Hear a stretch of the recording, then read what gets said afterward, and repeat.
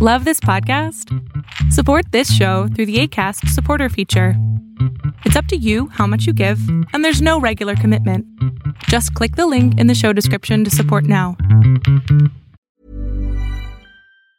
Burrow is a furniture company known for timeless design and thoughtful construction, and free shipping, and that extends to their outdoor collection. Their outdoor furniture is built to withstand the elements, featuring rust-proof stainless steel hardware, weather-ready teak, and quick-dry foam cushions. For Memorial Day, get 15% off your Burrow purchase at burrow.com/ACAST and up to 25% off outdoor. That's up to 25% off outdoor furniture at burrow.com/ACAST. A That's Not Canon Productions podcast.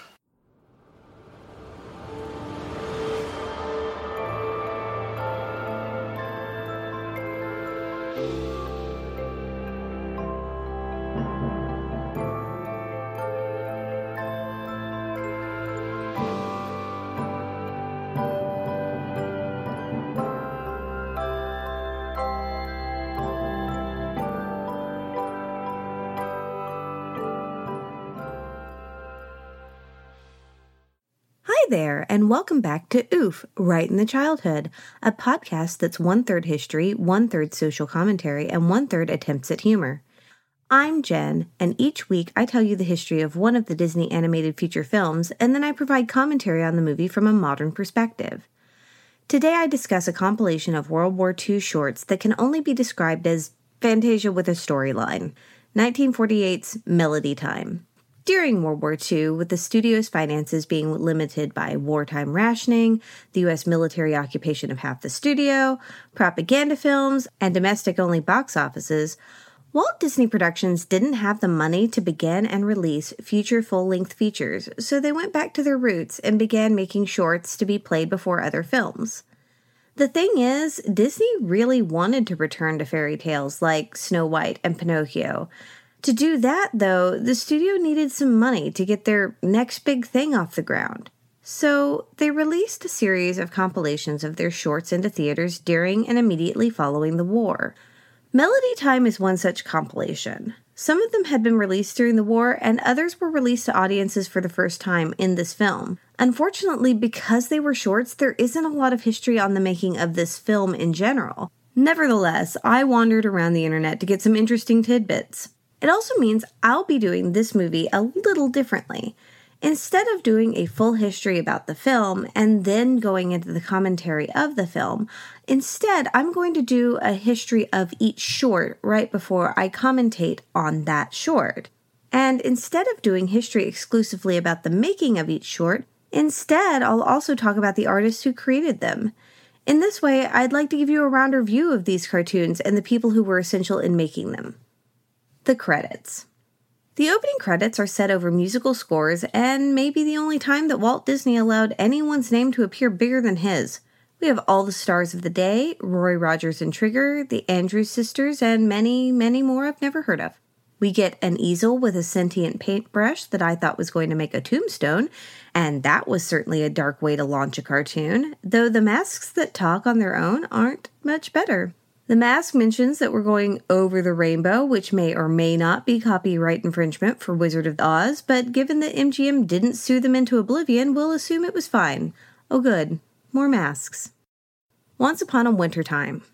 Mary Brown Robinson was born in 1911 in McAlester, Oklahoma. I probably wouldn't mention that, but I grew up in Oklahoma, and it's always fun to learn that someone came from there. Her parents moved around a bit, eventually ending up in Northern California. After graduating from San Jose State University, she won a scholarship to the Chouinard Art Institute in Los Angeles. The year after she graduated, she married a fellow artist, Lee Everett Blair, who, by the way, was a gold medal winner in Olympic art. You heard that right. Between the years of 1912 and 1948, artists could earn an Olympic medal in architecture, literature, music, painting, or sculpture that was inspired by sporting events. Mary began working in animation. She began at MGM and then moved to Walt Disney Productions in 1940. At first, she was a line animator, but after seeing her stylized watercolors and concept art, Walt brought her along for the tour of South America and appointed her the animation supervisor for Saludos Amigos and the Three Caballeros. Mary had a unique geometrical style when it came to her concept art, and Once Upon a Wintertime showcases that unique style throughout. Mary stayed with the studio throughout the 60s with a short break to illustrate Little Golden Books, but during her time she developed the concept art for Cinderella, Alice in Wonderland, and Peter Pan. She also created a beautiful concept piece for the 1964 World Fair's exhibition of It's a Small World. Oh hey, did you know that ride that makes all parents want to gouge out their eyes was actually developed for the World's Fair? We begin the cartoon in heroic couplets. This shall be romantic. That's why the paintbrush makes doilies on the window. The couple are on a sled drawn by horses that have necks for days. The name of the movie should have given it away, but I've cursed myself into listening to just over an hour of 1940s songs, haven't I? Two rabbits join them, and the boy rabbit gawks at the girl. The human girl, to be clear. As they go skating, you can see the girl's ruffled pantaloons. The rabbits' tails make hearts in a snowbank. Even the bluebirds make a heart doily out of snow for the young lovers. Boy goes and tries to impress girl, but only succeeds in covering her with snow. Male rabbit also buries his girlfriend in a snowbank. As she storms off, we discover this gal has 3 skirts, a crinoline, and a skirt cage. Was this normal skating attire? Also, I just noticed, this girl has no nose. Is she Voldemort? The boy and the boy rabbit are mad at their girlfriends for being mad at them for burying them in the snow. Hey, that's just impolite. Oh no, thin ice. The boy rabbit tries to show the girls the sign, but ends up causing the ice to crack and chase them. Finally, everyone gets the hint. Hey, were these morons skating on a river? They were. The boy tries to grab the girl's hand, but only succeeds in rolling a perfect ball of yarn out of her mittens. He grabs his sleigh and wrecks it. It seems the girl has passed the crap out, possibly from hypothermia, possibly for being a woman in the 1940s. But don't worry, those bluebirds tie the horse's reins around the ice floe and the horses pull her out. The animal saved the day, the man gets all the credit and a kiss. The end. Bumble Boogie. Freddie Martin was a jazz player born in 1906 in Cleveland, Ohio. I figure if I'm going to tell you where Mary Blair was born, I should tell you where everyone else was. Most of his childhood was spent in an orphanage, but as a young child he started playing various instruments, finally identifying with the tenor sax. In high school he began busking in an attempt to earn enough money to go to college for journalism. Instead, he became famous, recording and selling his first records in 1930. In the early 30s, he formed the Freddie Martin Orchestra. It was the first of its kind, called a tenor band. Freddie's tenor band started out small, but by the 1940s it had grown to a veritable big band, along with his pianist Jack Fina. Fina? I don't know how to pronounce Jack's last name. I'm so sorry, Jack. Together, they wrote a boogie-woogie version of the Rimsky-Korsakov classic, Flight of the Bumblebee, which, on a personal note, has always been a favorite get-up-and-get-going piece for me. The narrator explains the concept of jazz as the original Flight of the Bumblebee plays under his voice, and now it's Jazz Flight of the Bumblebee. The bee is trying to escape from an instrumental nightmare. Yo, narrator, watch it. I love this piece, but it is a nightmare to play.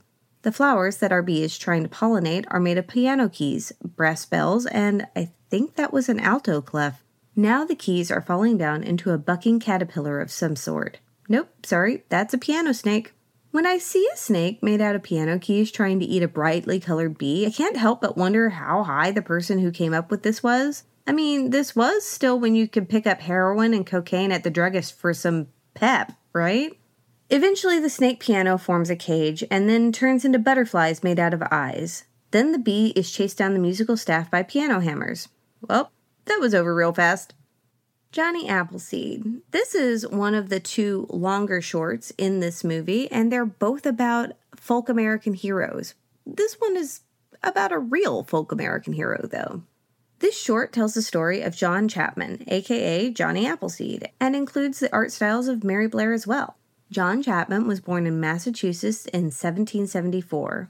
His mother died 2 years later, giving birth to his younger brother Nathaniel. According to some sources, Nathaniel also died shortly thereafter, but I've also seen some that say he went west with Johnny in 1792. I'm going to guess records are going to be a little shoddy from that time. The folk hero version of Johnny Appleseed is that he walked around and threw apple seeds in the ground everywhere. But in reality, he created apple tree nurseries that grew the trees to a certain age so that they could be sold to farmers who wanted to start orchards. He'd plant some trees, build a fence around them, and have a local sell the trees while he traveled. When he wasn't creating nurseries of new trees or attending the established ones, Johnny proselytized Christianity to anyone he met, whether they were the indigenous peoples of North America or other white settlers. The Johnny apple trees weren't for eating, though. Their apples were intended to make cider, but they served another purpose. Every time Johnny started one of his nurseries, he staked a claim on that land. According to Biography.com, John owned about 1,200 acres of really prime real estate when he died. John Chapman died in Fort Wayne, Indiana in 1845. The records differ whether it was in the spring or summer of that year. According to the credits, Dennis Day will be portraying everyone in this cartoon. The narrator is telling us about American folklore, of which, spoiler alert, we're going to talk even more about by the end of the film. I kind of forgot the holy book portion of the Johnny Appleseed myth before I started researching this. The 1940s, when even secular cartoons weren't. We look upon a sky full of pink clouds, but then, as the narrator explains, and as we zoom in, I realize those are apple blossoms. The Lord is good to me, so I thank the Lord. Just saying, I'm not sure how this would play nowadays, but hey, it worked for when this was. Those bees ate the apple. That's not what bees eat. He sees a whole bunch of covered wagons headed west, and everyone's happy and singing. We're going to assume this is at the beginning of their journeys, before anyone died of dysentery. Oh wait, that's a different story. A disembodied voice starts talking and then turns into an angel. Johnny's angel, quote, may look queersome to you and me, end quote. He has a mustache and a coonskin hat on his balding head. Definitely what I'd imagine of a frontier angel. This angel starts listing off the things you can make with apples. And what's the first thing? Friggin' apple pickles. What are apple pickles and why have I never heard of them? I googled it and found a few recipes. Seems like you soak apples in apple cider vinegar, sugar, and apple pie spices. That's something I'm going to have to make at some point and try, isn't it? Hey, he also talks about apple tarts and apple cake and such. Here's the thing. I mentioned it briefly, but all the apples Johnny planted were cider apples. That's not apple cider you're drinking all around this time of winter when the air starts to bite. No, his apples were alcohol apples, hard apple cider if you will, and Applejack, which is not a My Little Pony, but a very strong apple-flavored alcohol. I went looking and found them between 30 and 50 proof. I would like to try this much more than pickled apples. Where can I get it? Enough about alcohol. For now. Anyway, Johnny's like, I don't have the things I need, and the angels all, here, have a bag of seeds, a Bible, and a pot. In fact, wear the pot on your hair. I'll boil water and put it directly on your head. Dude Angel sent this skinny kid off without a coat or shoes. Okay, I would have starved in 3 weeks, which, by the way, is the amount of time it takes someone to starve. Check it. He wanders around through treacherous water and forest he just doesn't know, finds a clearing, and a bear gets pretty growly at him. But either Johnny doesn't see him or he just has a lot of gumption. The animals would like Johnny to leave, but none of them are brave enough to mention it. Here come along a black and white cat. See also skunk. Skunk ate an apple seed. Those suckers have cyanide in them, but I'm sure this is fine. Upon seeing Skunk ready to skunk, Johnny is doing a pet. Him is like me. He even scritches its belly, and now all the animals are hanging out. There's a mountain lion giving kisses. Was Johnny Appleseed the American St. Francis de Assisi? Johnny was planting more than apple tree. He was planting his own boundless faith. This was real nice until the line about more and more people came to push back the forest. We zoom in on a settler harvest festival where people are harvesting apples, dancing, and providing a passing racist depiction of indigenous people. That's about par. Y'all knew that the white settlers and the indigenous people of North America had no strife whatsoever. I mean, it's not like the white people took all their land, their stuff, their food, and then blamed them for having stuff to take. Oh wait, yeah, that's what actually happened. Johnny stops to watch the festival, they play some games, and Johnny's chipmunk friend is enticed by baked apples. Same here, friend chipmunk, same. There's a scene where a guy who has an apple on a fishing line tricks a girl into kissing a boy, and she's mad because I think they have to get married now. Again, apple pickles. Okay, listeners, has anyone ever heard of apple pickles? Send me your family recipe. I will make them and let you know what I think. Head over to my social media right now. Johnny heads back off into the woods, spreading non-endemic species in the area. If this had happened the way the tradition says, I wonder what spreading millions of apple trees around without putting them on farms would have done to the North American ecology. Johnny walks for 40 years and spreads apple trees. He left his blessings 3, love and faith and the apple tree. Johnny is sleeping under the tree with his friends, and his angel calls him, and Johnny's ghost pops out of his corpse. Aw, he died with his friends around him. He throws a little fit about not wanting to die because he just wants to keep planting apple trees. Johnny, you literally planted 1,200 acres of apple trees several times over. That's a lot of trees. But the angel assures him that just because he's done on earth, his work is not done. They want him to plant apple trees in heaven. That's kind of adorable. Oh, the opening image of the clouds being apple blossoms makes a little more sense. I thought it was a stylized painting, but they're kind of turning the legend into a tall tale that makes the clouds into apple blossoms. I'm sure there were no clouds before 1845. I want to take a moment to thank my very first supporter on Patreon.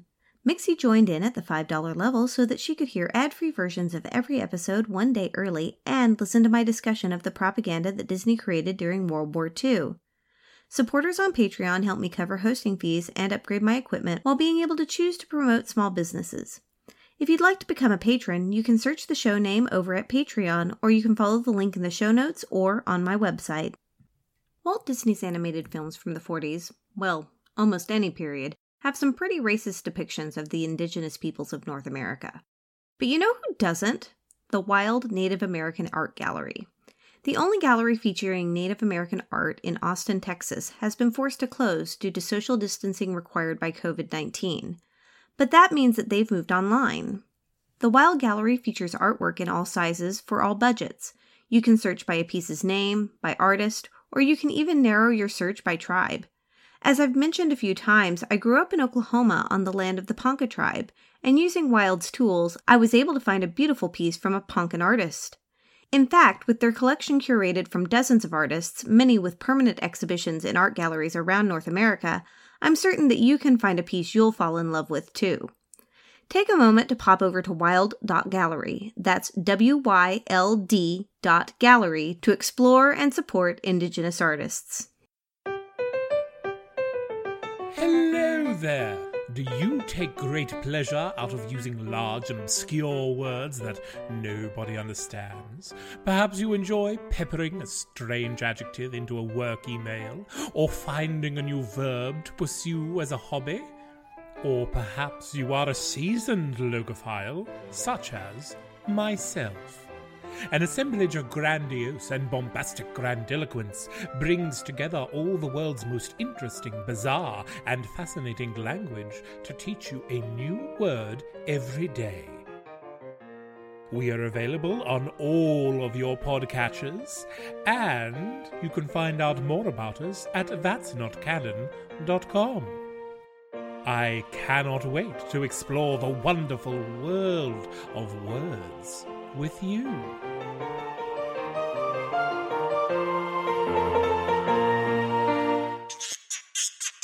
A That's Not Canon Productions podcast.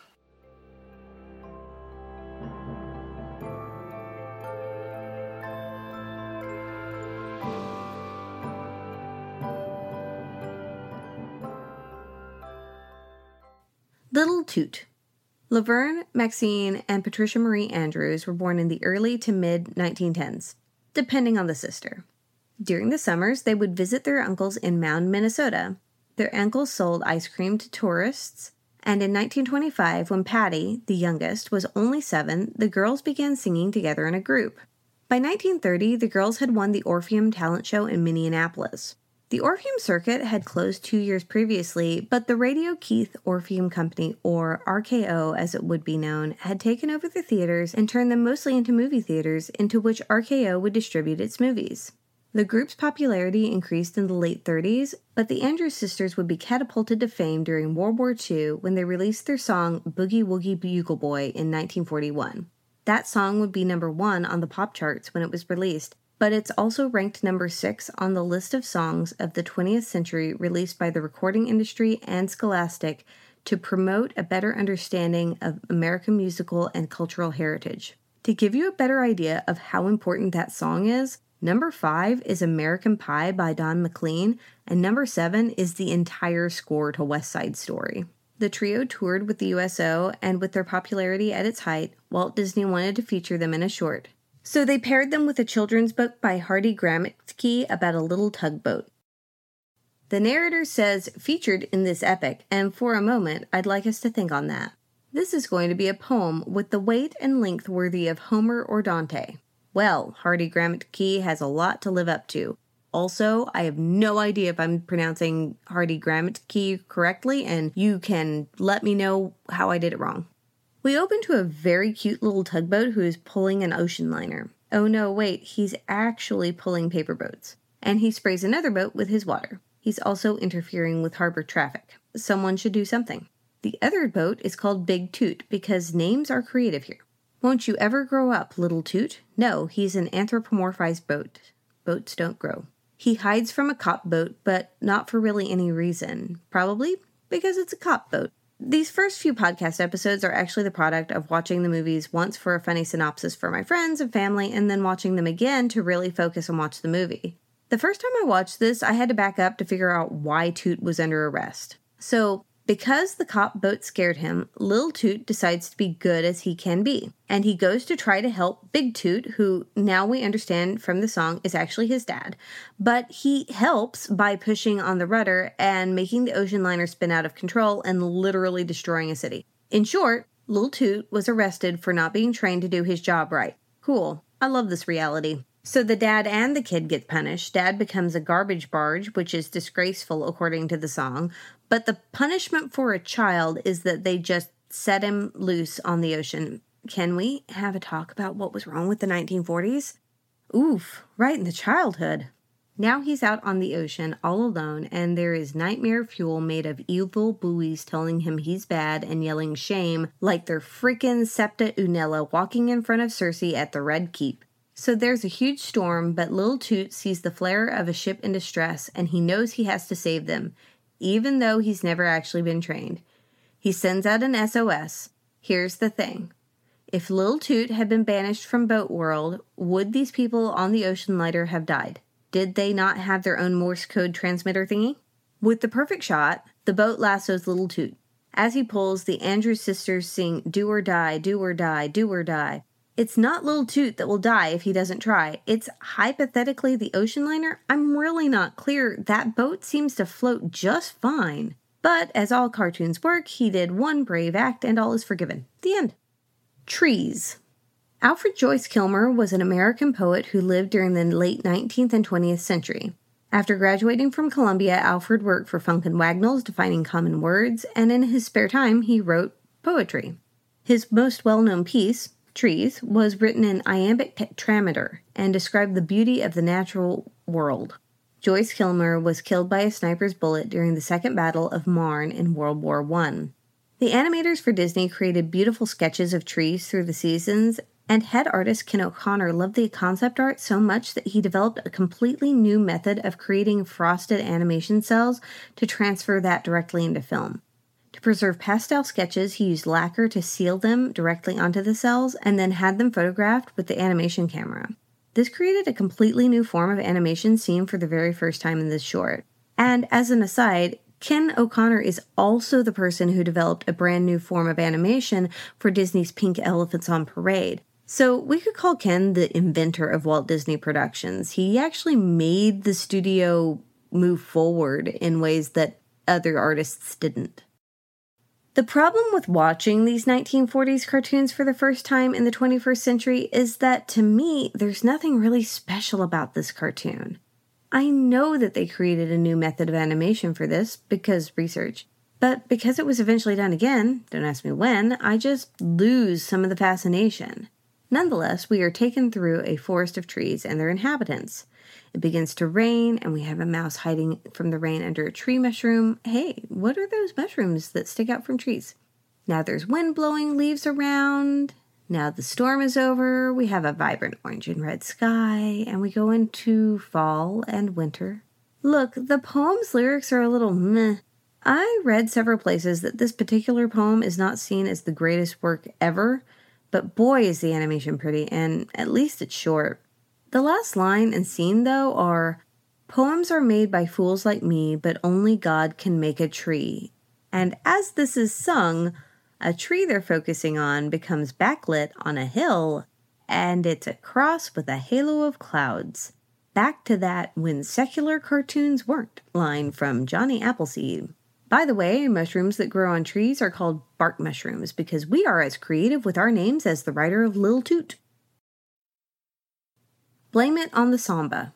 There's not a lot of history on this. This particular piece is a translation of a Brazilian polka written in 1914 about the cavaquinho, which is a small Portuguese instrument in the guitar family. When I first plugged it into Google Translate, it told me it stood for ukulele, which is kind of funny in and of itself. The three caballeros are back, except that it's Donald, Jose Caracoa, and the Araucan. What happened to Pachito Pistoles, the third caballero? Any chance that this is not another acid trip situation? Given the colors, I'm going to guess that's a no. The song is about how if you're depressed, you should samba to feel better. The Araucan cuts instruments up into a cocktail shaker, then puts Jose and Donald in it too. They got shaken into a margarita. Can I get shaken into a margarita? Inside the margarita is an organ and a real person. They proceed to a forest full of drums. There's a woman playing the drums here and several extra large instruments. A bubble pops and creates a disembodied lips that sing. Donald and Jose ride a music staff for a while, and then the Araucan blows up the organ, which can somehow still keep playing. Well, that was weird, but honestly, there was a lot less objectification of women than in the Three Caballeros. Pecos Bill. Before I get started on this, I'm going to preface it with I have a southern accent hidden underneath all of this, and it might come out a little bit when I talk about Texas. Pecos Bill is an example of fake lore, a term I didn't know existed until just before writing this. In fact, it's fallen out of favor in academic circles because it's a term of derision. See, folklorist Richard Dorson coined the term as he was frustrated with written works that presented themselves as folklore with no oral tradition to back them up. And though Pecos Bill does fit that description, the reason that academic circles have refused to pick up the word is that regardless of where a legend comes from, it eventually becomes part of the oral tradition of a society, and therefore the fake lore becomes folklore. Anyway, the first examples of Pecos Bill were published in 1917 in the Century magazine. They were collected into a book in 1923, and until this very minute, I had no idea that they weren't truly tall tales from the American South. In the world where I grew up, these were as based in inflated truth as Johnny Appleseed or John Henry or Paul Bunyan, which Richard Dorson also coined fake lore but has since been disproved. And considering that the legend of Pecos Bill was only 31 years old at the time that this movie was released, the fact that it's wormed its way so solidly into the American consciousness in that time is actually pretty impressive. One interesting thing about this particular short's history is that during the 1950s, the National Television System Committee, or NTSC, forced Disney to remove all visuals of cigarettes from the cartoon, and they weren't restored until it was released into Disney Plus last year. The opening is over a covered wagon camp. Pecos Bill was the roughest, toughest, rootinest, tootinest. He was cool. There's a nice soft song as we go through the desert, and we end up with Roy Rogers, Trigger, and random kids. He's going to tell us the story of Pecos Bill.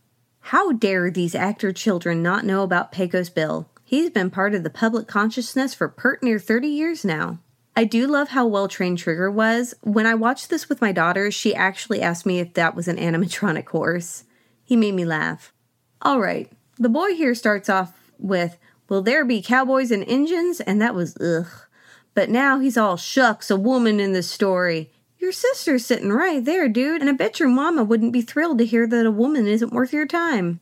The song describes Bill's girlfriend as a true thoroughbred from her head to her toes, and there's some connotations there that I'm just gonna ignore. Her name is Slewfoot Sue. What the heck is a slew? I have to pause for a Google. Slew, to turn or slide violently or uncontrollably in a particular direction. Okie dokie, here we go. They draw a map, which is an exact depiction of how Texans perceive Texas. There are some other states scattered around, like Milwaukee and Long Island Sound. I paused on the map, and it's absolutely hilarious. Check my website and social media if you'd like to take a good long look at it. It talks about how the Pecos River was pure alkali. That's bad, y'all. Ma and Pa had 16 brats. They need some elbow room, and they don't notice that they lost a kiddo in the alkali river, homeless as a poker chip. Surprise, Ma Coyote, it's a human. Lol. Probably one of them newfangled models. The coyote mama raises him because he's cute. He learns from all the other animals how to do their animal things. There's a starving horse in the desert, but Bill rescues it from approximately all the vultures, and they become best buds. And as he grows up, he got a hold of proper clothing for the era. We'll just assume he found humans at some point, or Mama Coyote doesn't get nearly enough credit. And he yodels. And though the gag is kind of corny, he brought rain from California, and that's how we got the Gulf of Mexico. Okay, if there's one part in this movie you watch, you have to watch the Pecos Bill segment. I'm laughing so hard. If I listed everything that made me laugh, I'd be going through every single scene, and I'm already doing a lot. The song keeps saying that Pecos is the toughest critter west of the Alamo. Who was the toughest east of the Alamo? Was that person tougher than Pecos? And now for a racist depiction of Native Americans. Why you ruin everything, Disney and 1940s? Pecos has the best Disney song in almost a decade. I'm not even sure that it counts as a Disney song. He's fighting buffalo and sees this gal riding a catfish like a bronco. First female woman Bill had ever seen. But he was in a town earlier, and those usually came with female women's. Like, it's a whole thing. Sometime when you're bored, look up how women built the Old West. Sue looks terrified, and he's acting absolutely off his rocker. I'd be concerned if I was Widowmaker, too. Also, if he's never seen a female woman, why is this horse named Widowmaker, as widows also tend to be female women's? They go on a date. Dude's never met a woman, but he can spell English in the stars. Cool. They decide to get married. Sue wants a bustle and to ride Widowmaker. They gave her a spring steel bustle. Those existed, but if she wanted it for only one day, there were better choices. After seeing this town, I take back what I said about towns coming with female women's. This one apparently did not. I like how they avoided showing a woman in a bustled skirt mounting a horse. Well done. Widowmaker throws a danged fit, but Sue has the best bustle ever. She even powders her nose. See, here's that thing about having better choices for a bustle. Given cartoon, air quotes, physics, she would have bounced a couple times and then landed if it had been wooden. I mean, I'm all about being calm, but it would have been nice for Bill to show just a little concern. What? He tried to rope her once, missed, and then never again? Okay. Widowmaker's a jerk. In fact, he's worse than a jerk, but I don't like these episodes to be labeled explicit, so we're just going to go with jerk. He should be ashamed. Sue bounces right up to the moon, and Bill returns to the coyotes and leads them in howling at the moon. Note, he leaves all his clothes and Widowmaker's saddle in the desert, so he's riding bareback naked. That's a punishment in and of itself. Well, that's just sad as heck. I still like this one more than all the rest of them. I feel like if I combine the best parts of the last 3 movies, you'd end up with one really fun one. But with racist depictions, you just can't win in the 40s. But you know what? I'd love to hear your feelings on Melody Time. Which of the shorts do you like the most? What's your favorite star? Let me know on my social media. You can find me on Facebook, Instagram, and Twitter under Oof My Childhood. This episode's cover art was created by Andre Barden. You can check out more of his creations on Instagram. I've linked to that in the show notes. If you'd like to provide fan art for a future episode, you can drop me a message on my social media or fill out the form on my website. My theme music was composed and played by Sean Rudolph of Let Music Be. For more information on that studio, you can visit their website at letmusic.be or check the show notes for an easy link. You can find transcripts for each episode on my website, and if you check out my YouTube channel, I have captioned video versions of each episode as they're published.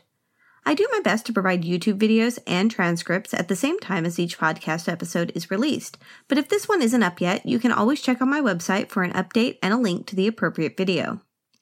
Thank you so much for joining me today. I hope you come back each week to discuss Disney through modern eyes. And while you're at it, if you're enjoying yourself, please let your friends know about me. I'd also appreciate a rating and review wherever you're listening to the show. This podcast is written and recorded by me. This episode was edited by Anastasia Saff. I release a new episode every Monday through Apple Podcasts, Spotify, and many, many other podcatchers. So until next time, keep the magic alive.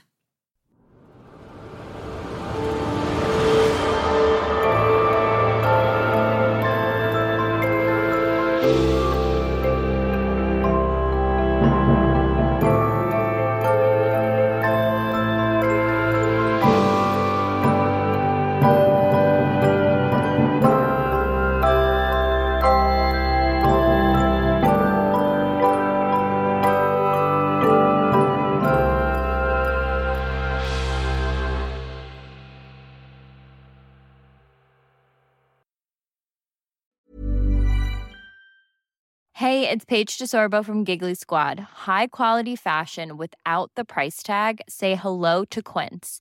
I'm snagging high-end essentials like cozy cashmere sweaters, sleek leather jackets, fine jewelry, and so much more. With Quince being 50 to 80% less than similar brands.